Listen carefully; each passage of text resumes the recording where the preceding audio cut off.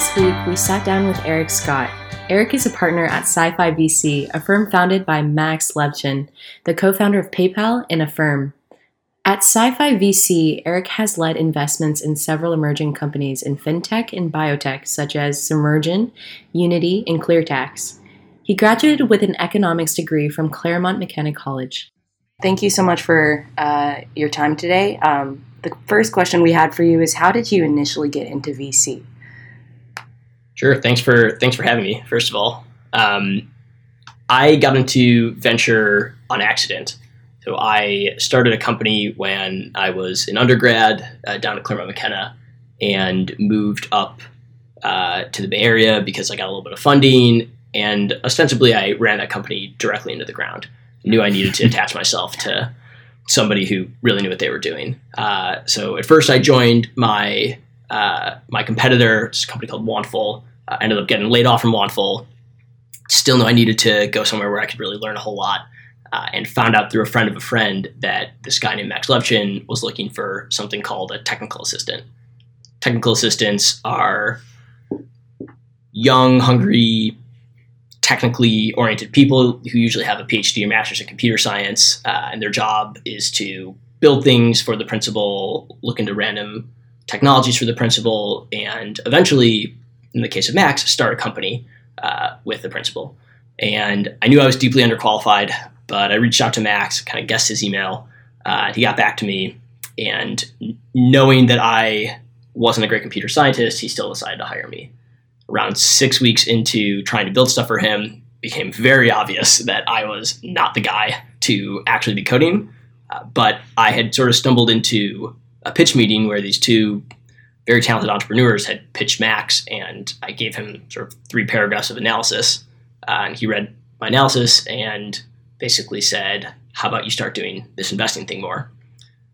And around a year into helping him with his angel investing, he decided that he wanted to go and run Affirm full time, which is the company that he's currently the CEO of, has been for the past 4 or 5 years. And that sort of left this opening for me to sort of pick up the investing operation and run with it. That's an awesome story of how you got into investing. So when you were going to college, you definitely did not want to go into venture capital. What were your ambitions and plans when you were in college?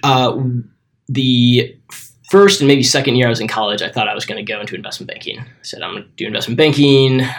My brother had gone down that route, and after a couple of years of that, I'm going to go into private equity, and then maybe I'll, retire with $20 million by the time I'm 35, even though I've basically spent my productive youth just, going bald and stressing out for a long time. Around a year and a half into college, I realized that I actually really wanted to start a company. And I had this really clear memory of sitting in my room back in Chicago, talking to my brother about his experience in investment banking, and him basically getting really excited talking about the personalities, not who were in banking, but on the other side of the transaction, the entrepreneurs that he would help basically sell their companies. And that sort of started a snowball effect of me wanting to learn how to build things, wanting to learn how to manage, wanting to learn how to operate. So by the time senior year rolled around and all my friends were applying to investment banks and management consulting jobs, because that's what Claremont McKenna is really sort of known for, I said, you know what, forget this. I'm going to take my sort of minor in computer science and learn how to build a website. And that's how I guess got my first job working for myself. What was the company that you started? It was an e-commerce platform. So it was called From.us, and it'll let you split the cost of a gift between friends. So we would all pitch in $50 and buy somebody a $150 item. And we would take care of all the logistics and made a seamless user experience and things like that. If I had known then what I know now, I would have just tried to start Venmo, because what we were really building, what we should have been building, was a payment solution. And instead we were trying to build this crazy, beautiful consumer product, and that just wasn't the right approach. What were some of the insights that you learned while working on that company? That's a really good question. So I don't think I learned very much about how to run a successful company. I think what I learned a ton about was what I'm personally good at, what I'm personally not good at. But broadly speaking, in my sort of 2 to 3 years of running that company and recruiting people and building product, and then pivoting again, and then resetting, and then pivoting again, raising some money, all of that tactical knowledge of how to succeed at business combined is far less than the amount that I learned in my first 6 months working for Max, watching him launch Glow, get it off the ground. I joined right after the launch of a firm, so I didn't see that. But I did see sort of what it was like operating that in the first year and a half when they were still getting their footing. And watching that process of success was far more valuable than 3 years of. Do you have any specific memories or anything that kind of stimulated that thought early on in your childhood? Oh, yeah. I don't think there's ever been a moment when I didn't know I was going to go into business. Like from the time I was very young, conversations around the dinner table were about selling steel, making customers satisfied, managing employees, hiring, firing, hopefully not firing. I remember years when business was good for my dad. I remember years when business was bad. And, I've always looked up to him for being able to sort of reinvent the business into what is today like the modern day version of Scott Stainless Steel, and raise a family in a very, very comfortable lifestyle. Yeah, that played a really big role. So do you think that, so business is obviously encompasses all these different industries. Is there a particular set of industries that attracts you in particular, and industries that you're now seeing yourself more interested in as an investor? Yes, I think the business can mean a lot of different things to a lot of different people. So I think for my dad, for instance, it meant like, this is a lifestyle choice. This is going to like provide for my family. And for me, it's much more about, I think, creativity and like seeing a cool social impact on the world. Like, there's a lot of ways to make a lot more money than early stage venture capital. So some of the industries that I think are going to be most impactful today are virtual reality, synthetic biology, undoubtedly Internet of Things, however you define that, and probably cryptocurrencies, although I'm not quite sure how. Mm-hmm. Maybe it'll impact all of them. It could. I mean, it's already impacting money. Mm-hmm. That is it's already. I think it's hard to argue that it's not impacting two things right now. The first thing that's impacting is money. The second thing that's impacting is itself. So it's this interesting technology in that it's reversed two social rules. First of all, it's disrupted itself before it's disrupted most other things. Second of all, it's basically a Ponzi scheme that, in the size of the Ponzi scheme, makes itself legitimate. So I'm not, to be clear, like I'm not the first one to have noted this. Like, I think Naval talks about it a lot. But that is this really interesting idea. It's like, it's a fraud, and everyone who's gotten involved knows that it's a fraud. And in it being a fraud, it has become non-fraudulent. Like, that is crazy. Yeah. What are the kinds of companies that you think are interesting right now? I think the fundamentally most important question to ask is, why is the product or the application at the end of this cryptocurrency better suited to be decentralized versus done in a centralized database? And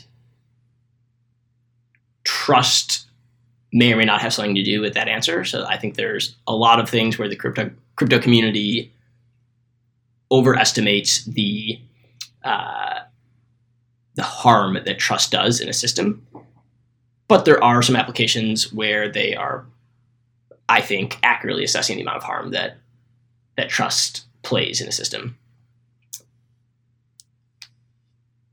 So an example of, do you have any examples of situations for each one where like the trust is actually as harmful as people think it is? And so we can look at Bitcoin as an example. I think if you truly want a store of value that anybody can use and anybody can use to transfer their wealth from one party to another, that is not best suited for a centralized authority. You can also take a look at Filecoin, which is a very timely company to bring up. I think for the vast majority of situations, doesn't really make any sense to not store your data on a trusted centralized party, but you can imagine scenarios where it makes a lot of sense to not have a single authority where you're storing all of your sensitive data. I don't really care who has access to most of the photos, probably all the photos on my iPhone, so I'm fine putting them in Dropbox, and I prefer if they didn't get hacked because I do want to have some level of privacy, but my situation is vastly different than somebody who's living in, say, Venezuela or Bahrain or Qatar and potentially has information that could disrupt an entire society. One question that we have is, how is SciFi VC different from other VC firms out there? So let's start with the obvious answer. So SciFi VC is the Levchin vehicle for angel investing and to some degree venture investing. So Levchins are Max and Ellie Levchin. Max was one of the founders of PayPal, went on to play important roles in founding of Yelp. He's currently the CEO and co-founder of Affirm. Nelly was the chief risk officer of Clarion Capital, which helped manage around $3.5 billion of assets, I believe. So SciFi stands for science and finance, which is basically the combination of what everyone in here is interested in. It's science, sort of as you think it, hard science, synbio, AI, things like that. And finance is primarily fintech, but also just being able to finance the science that we think is cool. So being a single LP fund where the LPs are also the GPs in the room helping make decisions every day gives you a lot of flexibility to do two things, really. So first of all, we have a broad mandate when it comes to stage and check size and things like that. So we're primarily investing in seed stage stuff, but occasionally we'll do a later stage, Series C and beyond. So we invested in Unity last year. That was a multi-billion-dollar round. We have another couple of investments that I can't talk about quite yet, but we're talking about companies that are sort of in the close to the $1 billion valuation watermark. It's obviously a vastly different profile than a sort of $5 million pre-money Series Seed, a few people working on the cool technology. Aside from the brand recognition you get from having Max as an investor, we really like to help our entrepreneurs in a hands-on manner. So we will get as deeply involved in making strategic decisions as the CEO wants us to be. So there are some companies where the CEO, I basically talk with once a quarter, I get the update, he tells me what I want him to do, want him or her to do, and often as not, he says, nope, I'm good right now. I am just going to go build my stuff, talk to you next quarter. We also have CEOs that we will hop into sort of at the board level and be really involved in hiring, be really involved in just crunching the data to help them make smarter decisions, and truly be somewhat side to side with the entrepreneur. I will say the longer I do this for, the more I realize that the most valuable thing I think an investor can do is just provide data from past experiences. And that's really hard to do when you've been in venture for even 5 years. It takes 10, 15, maybe 20 years before you've seen enough success to be able to say, look, I know you're inventing something new, and therefore this experience cannot perfectly be matched to any experience of my past, but here's 4 stories I have for you. And here's how I think they could help, but ultimately, you as the CEO, it's your decision. What are some things that you've learned from, working with tenured entrepreneurs and investors that have been like aha moments for you? Like, this is what I should be looking for in a company that looks like an attractive deal, or this is like an aspect of a company that I would like to incorporate in, a future venture that I start. So probably the most generalizable characteristic of a really good founder that I can think of is a bias towards doing. There are entrepreneurs that we work with and that pitch us that are extremely smart and extremely well credentialed and have fantastic networks and are talented. But in my experience, the characteristics that are most likely to determine success are that an entrepreneur, when put into a difficult situation, won't just sit there and think about what the best thing is. They'll do something, whatever it is. That's number one. Combined with number 2 is that they'll keep doing that over and over and over and over again. This is why you hear Program talk about investing in cockroaches, because they can't be killed and they just keep on going. But it is remarkable to see these people in the face of great adversity, or even not great adversity, just like lame day-to-day grind, just continuing to go and build or sell. I think it was, I'm trying to think of, no, I can't, yes.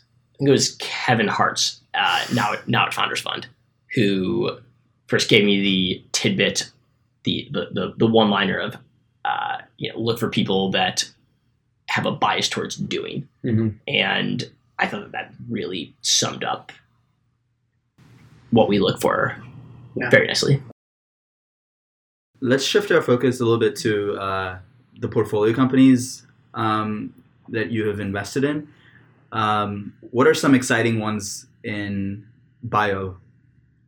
So we've got a lot of cool stuff going on in bio, and from a lot of different perspectives. So one could argue, I would argue, that one of the most important technologies to be invented in the past 10 years is CRISPR. So CRISPR doesn't enable anything that hasn't been possible before to be done. It's a DNA editing technology, but it enables more people to do it than ever before. So all of a sudden, the cash cost and the skill level that you need to do true DNA editing is lower than it's ever been. Can you give us a brief overview of what CRISPR is? Sure. For people who don't know, who have never heard about it? Sure. CRISPR lets you, it's called a guide RNA to an enzyme. And the enzyme, if you can deliver it to the right cell, will go to the nucleus of the cell. Using the guide RNA, it will find a part of the DNA that it wants to either cut out entirely or replace with an additional strand of DNA, and then it will swap it out for whatever you want it to be. Technologies like this have been around for a long time, but they've been prohibitively expensive to do at massive scale. And you've needed at least a master's in biology, if not a PhD, to be able to pull this stuff off. And even when you did have the skills, sometimes you need to do it 3 or 4 times to get a successful DNA transfer. CRISPR is far more accurate. CRISPR is easier. CRISPR is cheaper by orders of magnitude. And the result is that people are starting to do things with DNA that have never before been possible.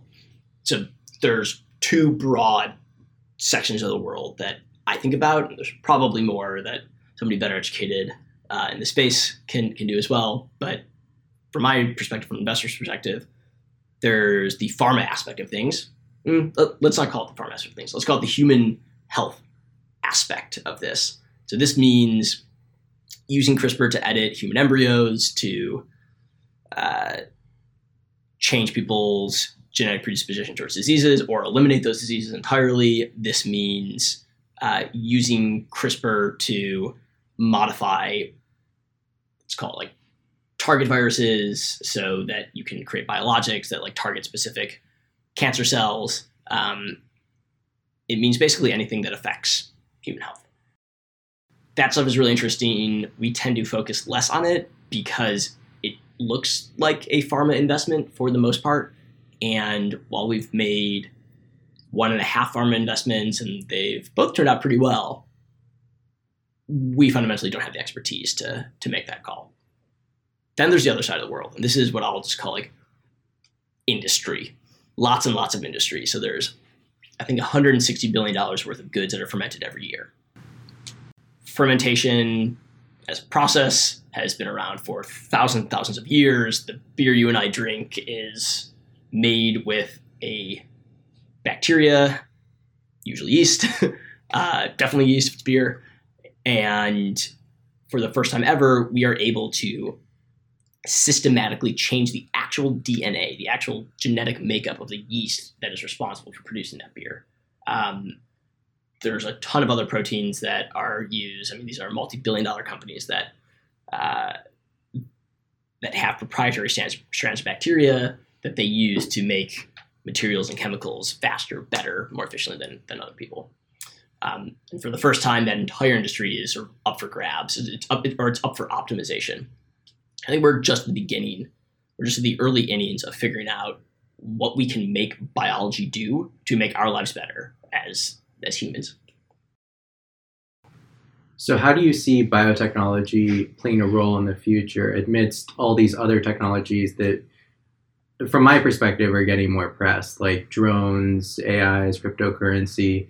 Where do you see biotechnology really integrating with these? So again, ignoring human health, because I think that stuff will get a lot of press, as it should. At first, it's going to be much more subtle, just like any other technology platform, or rather, just like any other commercially viable technology platform. The first step is not to invent crazy stuff that no one has ever thought before possible. The first step is to optimize old industry. So that's why I start with $160 billion of fermented goods every year. That's where it's going to start. And nobody's going to write home about how such and such a company, hopefully Zymergen, helped a huge multinational corporation optimize its fermentation process. Now, obviously, Wall Street analysts will pay attention to it, and that's great. That's great for all business. But that's how it's going to start. And that's going to play a huge role in sort of how effectively we can grow crops and eat and things like that. But again, nobody writes home about that. It remains to be seen what will be invented with new synbio capabilities. So you're already starting to see some things on the DNA computing side. That means using DNA fundamentally as a computer, or using the cell as a computer. We're still in early innings, like really, really early innings. But people have been working on this for decades and not made too much progress. We made a ton of progress on DNA storage, but that's a sort of different topic. So yeah, I'm not exactly sure what the crazy application we haven't thought of yet will be in synbio. Then again, if I was, I'd probably be out there trying to start that company. What are the applications of DNA computing? What are the advantages of DNA computing over other forms of computing? So I'll also break this down into two different categories. So there's DNA storage, DNA computing. DNA storage is quite literally saying, hey, we know that DNA is used to store all this really complicated stuff about how to carry traits on from one phenotype to the next generation, or one generation to the next. Why can't we do this for digital information? The stat I read a few months ago is that I think 1 kilogram of DNA would be enough to, if you were able to harness the power of DNA as efficiently for digital information as you are for biological information, 1 kilogram of DNA would be enough to store all the world's digital information, like the entire internet. worth of information can go onto 1 kilogram. The problem there being, of course, that it is prohibitively expensive to write DNA, prohibitively expensive to read DNA. So there are a couple of research groups and at least one startup that I can think of that is working on more efficient ways of storing, more efficient schemes of storing digital information in DNA. The other advantage for DNA storage is that unlike tapes or I guess hot storage, so like just putting this on flash memory, not only is it physically much more compact, but you can store it ostensibly forever. So if you put a hard drive on a shelf and leave it there for 100 years, it probably won't be good in 100 years. Not the case of DNA. I mean, you can go and sequence the DNA of a woolly mammoth that was frozen in a cave 10,000 years ago. You'll be able to retrieve your Facebook pictures too as well. Then DNA computing. So it's harder. It's a much more complicated thing, in my opinion, to understand because you need to not just recreate a pattern that you can read later on a different format. You need to actually perform the computing in DNA. So it's more complicated. I know less about it, but it's equally fascinating. I think the first applications you'll see with DNA computing won't be taking digital information and trying to replicate what you can do with a traditional electronic computer with it. It will be computing things in biology. So you can think of examples where you're trying to target a cancer cell and you want to run the computer. You want to run the computation like binary, given what I see, is this target cell yes, no, if yes, kill, if not, don't kill. You could also see that being applied to industry as well as human health, I'd say. That's where it will start. I'm not sure it ever will get to a point where it makes sense to run a traditional digital computation in a biological device. Like the input is just going to be incredibly expensive, as will the output. Cool. Yeah, I hadn't even heard about DNA computing, so that's pretty cool. Yeah. Very cool. Wow. Seems like it's still basic research rather than something that can be commercialized at this point. It's somewhere between. I'm trying to think of what I can and can't say. There's a lot of basic research being done on it. We are now at the point where it's starting to make sense for some commercial applications, not all of them. Like I said, pretty early days for the commercialization aspect of this.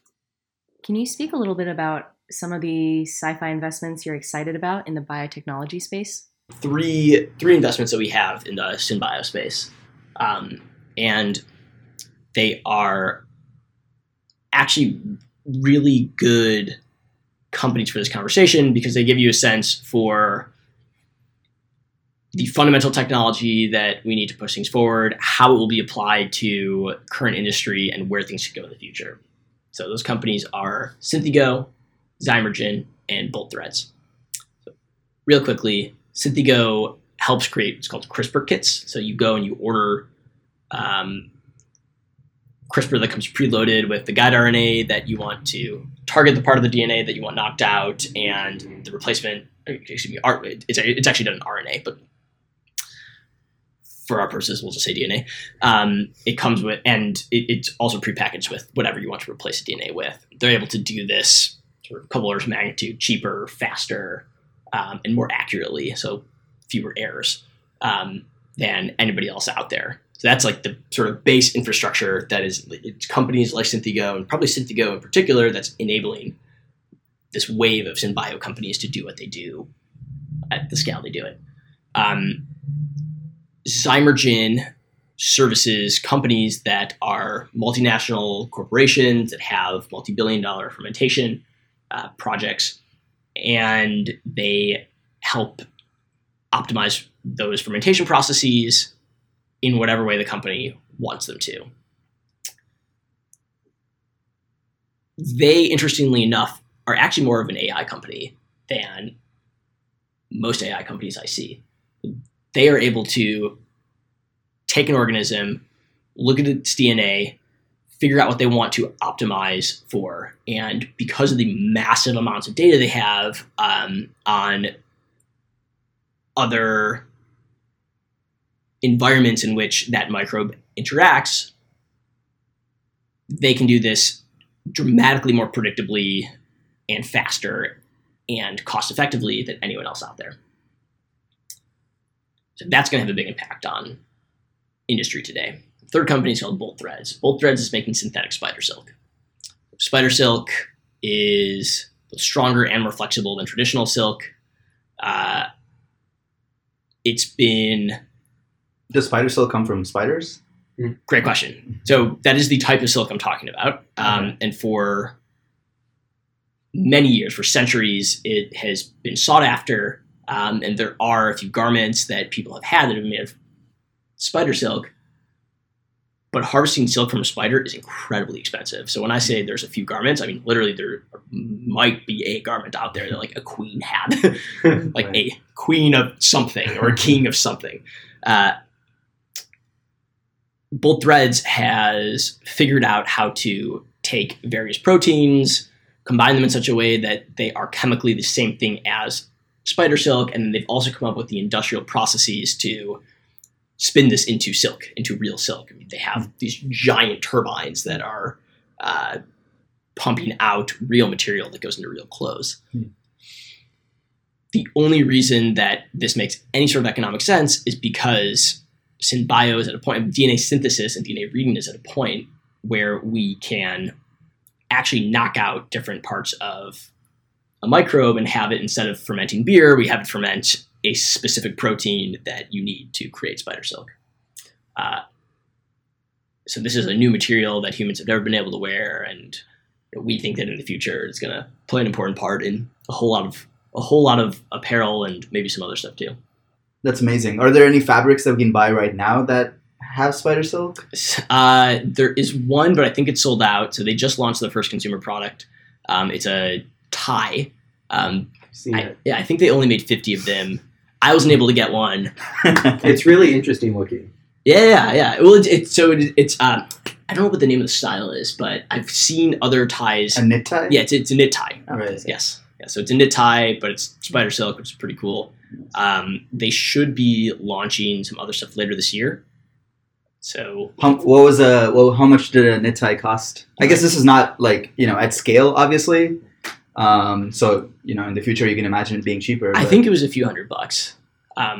But it's one of those things where by the time I saw that it was on sale, it was out. It was done.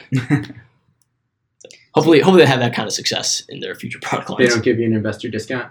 They might. I should probably ask for one. Yeah. That would be an awesome tie to wear around. Yeah. I don't know where I would wear. I guess like to weddings. Yeah. Like I'm wearing a vest now. That's about as fancy as it gets. But it's still pretty amazing though to come from the price of where someone has to like be a queen to wear spider silk tie to something that's just as expensive as like probably like your most expensive designer ties. Right. That's right. Pretty cool. And you could, there is an art to this as well that is just textiles. Like you go to Rhode Island School of Design, you get a degree in textiles. You don't necessarily go to Carnegie Mellon and study the science of textiles. Mm-hmm. So I think this gets really interesting when you start to blend it with other fabrics. You're usually not wearing purely cotton or purely polyester. You're wearing silk blended with polyester, blended with something else. So I think it's going to affect a lot of different parts of the apparel industry beyond. It sounded like there's a lot of potential applications for this, like besides maybe just apparel and luxury apparel. Besides that, maybe something about the actual makeup of the textile itself. Is there like different strength properties, or like, can you speak a little bit more about that? Well, the cool part about Bolt Threads platform is that they can use it to optimize for just about any material property they want. Wow. And I think what will end up happening in the world of synbio is that the first industry to be disrupted is going to be fermentation, but the second one is going to be material science. That's fundamentally what Bolt Threads is when you think about it. They are making this new material that has never before been economically feasible to produce. And the next wave of successful synbio startups are all going to be making materials that were never before possible and optimizing around a set of characteristics for those. So like the crazy sci-fi application that we always talk about is like, what if there were spacesuits made of spider silk? I don't know if spacesuits is where it makes the most sense. Sure. Mm-hmm. But it's not hard to imagine a whole lot of places where it would. We know you're also really interested in VR. I don't know if you have any investments in VR, but could you describe why you're fascinated with that space? Yeah, I'm fascinated with VR for a couple of reasons. So the closest investment we have to being a pure VR investment is Unity 3D. But they're not fundamentally a VR platform. They are a gaming platform who just so happens to be the best positioned to dominate VR. I would argue they're the best graphics engine in the world. I am interested in VR for two reasons. The first, and probably most important, is that I see the rest of the venture industry becoming less excited about VR. I think we were at sort of the first spike in the hype, or maybe the second spike in the hype bubble, probably 6 or 12 months ago. And it's died off, and now everyone's saying, we're seeing the same stuff over and over and over again. How many different cures for arachnophobia can possibly come into our office and pitch us? So we're just going to stop looking at the space altogether. And my investor spidey sense says now is the time to start getting really smart about it, because even if cures for phobias aren't your cup of tea, which by the way, that's like a great application of VR, probably not one I'd invest in, but a good one for somebody to build and make money off of nonetheless. The next big thing that has network effects and has an application with a real defensibility story will probably come in the next 18 months or so. The pace at which things are improving in VR is remarkable. That's the second reason why I think VR is a really interesting place to look. I remember putting on my first VR headset when I first started working at HVF, and it was this demo called Blue Marble. All you could really do is put on the headset and then look around. And you were in the space capsule above Earth, and it was pretty cool. But not that cool. Like, it worked, and that was about it. That was about, it worked and it looked kind of cool, and like the Earth looks crazy when you're in outer space. It's like going to an IMAX movie, right? It's fun, but yeah. You wouldn't do it all the time. Yeah, I mean, like the impressive part is that it was like, yeah, this is real. This could be a thing. And then maybe 18 months later, a friend invited me to, I think it was a Vive demo. I had to go to like some basement at some startup in Soma. And the first thing you do is you walk into this room, like the full Vive setup, 2 sensors, and put on the headset, and then you're on like a wooden ship below the water, and this giant whale comes from behind you and swims around you. And I remember just feeling in the pit of my stomach, this is crazy. This is absolutely insane. It feels like I should be able to reach out and touch this whale. And part of that was because the graphics were a little bit better. And part of that was because they had actually figured out what to do with your hands. You could like see the controllers in space as they were in front of you. But that was in a period of 18 months. Like in 18 months, we had gone from grainy demo hooked up to like my friend's giant tower of a computer to I am beneath the ocean swimming with a whale. Still hard to see the exact applications of that. Fast forward another 18 months, and you've got things like Robo Recall and it's like super intense experiences, and people are finally figuring out how to actually apply this to enterprise and actually sort of quote unquote fix the input problem. I'll add a third reason that I'm excited about VR, which is that I think people are underestimating the power of blocking out the real world. I think everybody's looking at VR saying, when's it going to get as good as being there? When's it going to get as good as having a real in-person meeting where you feel like you're connecting with this human being? And they're underestimating the value of isolating yourself from everything around you. I go into work and I put on headphones because I don't want to hear what's going around me. I want to focus into my inbox or Excel spreadsheet or the report I'm reading or the whatever it is. This is the same thing, but for your visual field. And I think it's more powerful. So I don't know what, again, like I don't have a crystal ball. I'm not an entrepreneur, at least right now. So I can't tell you what the ideal application is for sort of boring enterprise.